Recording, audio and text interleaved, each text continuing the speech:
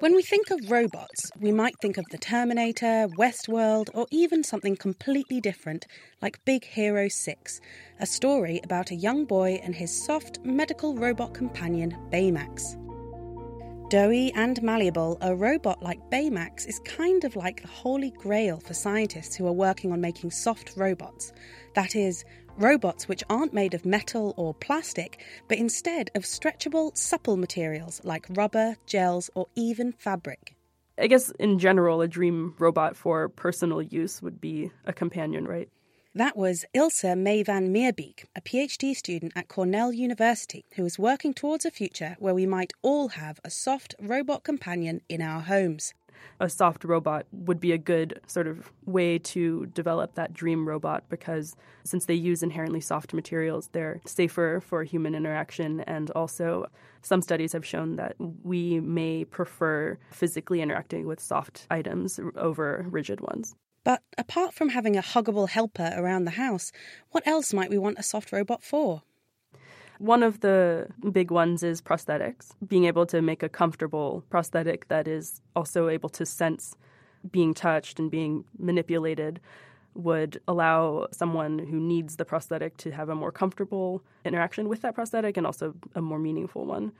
Soft robotics has also been explored as an option for surgical devices to make surgeries less invasive.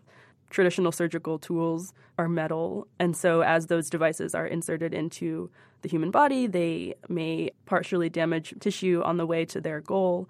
If you had a material that was soft and could sort of make its way to the specific point without damaging tissue along the way, that would be preferable.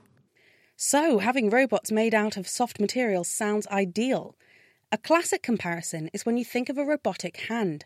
A hand made from metal normally could only pick up objects with the specific shape it's been programmed to, like a ball or a stick. But because a soft robotic hand could respond to whatever shape it's in contact with, the same hand could pick up an object with pretty much any shape, which is much more like a human hand. But there are additional challenges in making soft robots too.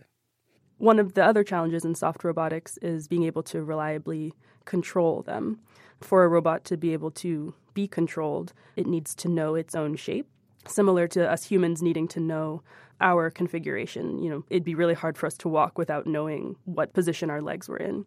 For rigid robots, as long as you have good sensors at all the joints, you can know the state of the robot. But for soft robots, because they're stretchable, a shape change for a soft robot would ideally look like the shape change that an octopus experiences when it's moving or manipulating something.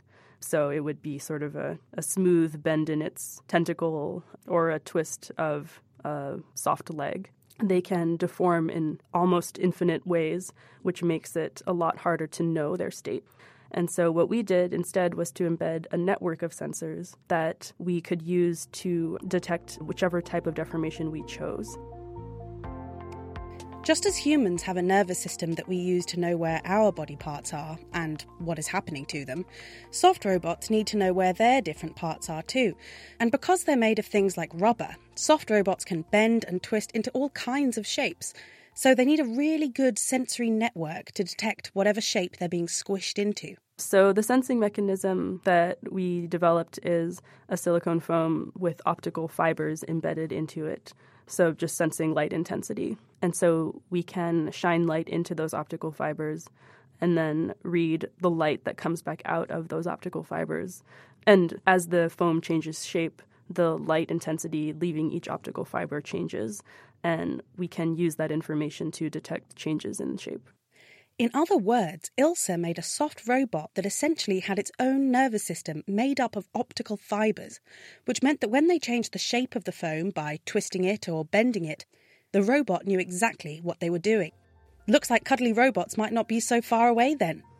I think what the research I've done tells us is that we may be able to make soft robots that can sense really complex types of deformation and therefore be able to use that information to interact with the world and with the environment in more meaningful ways.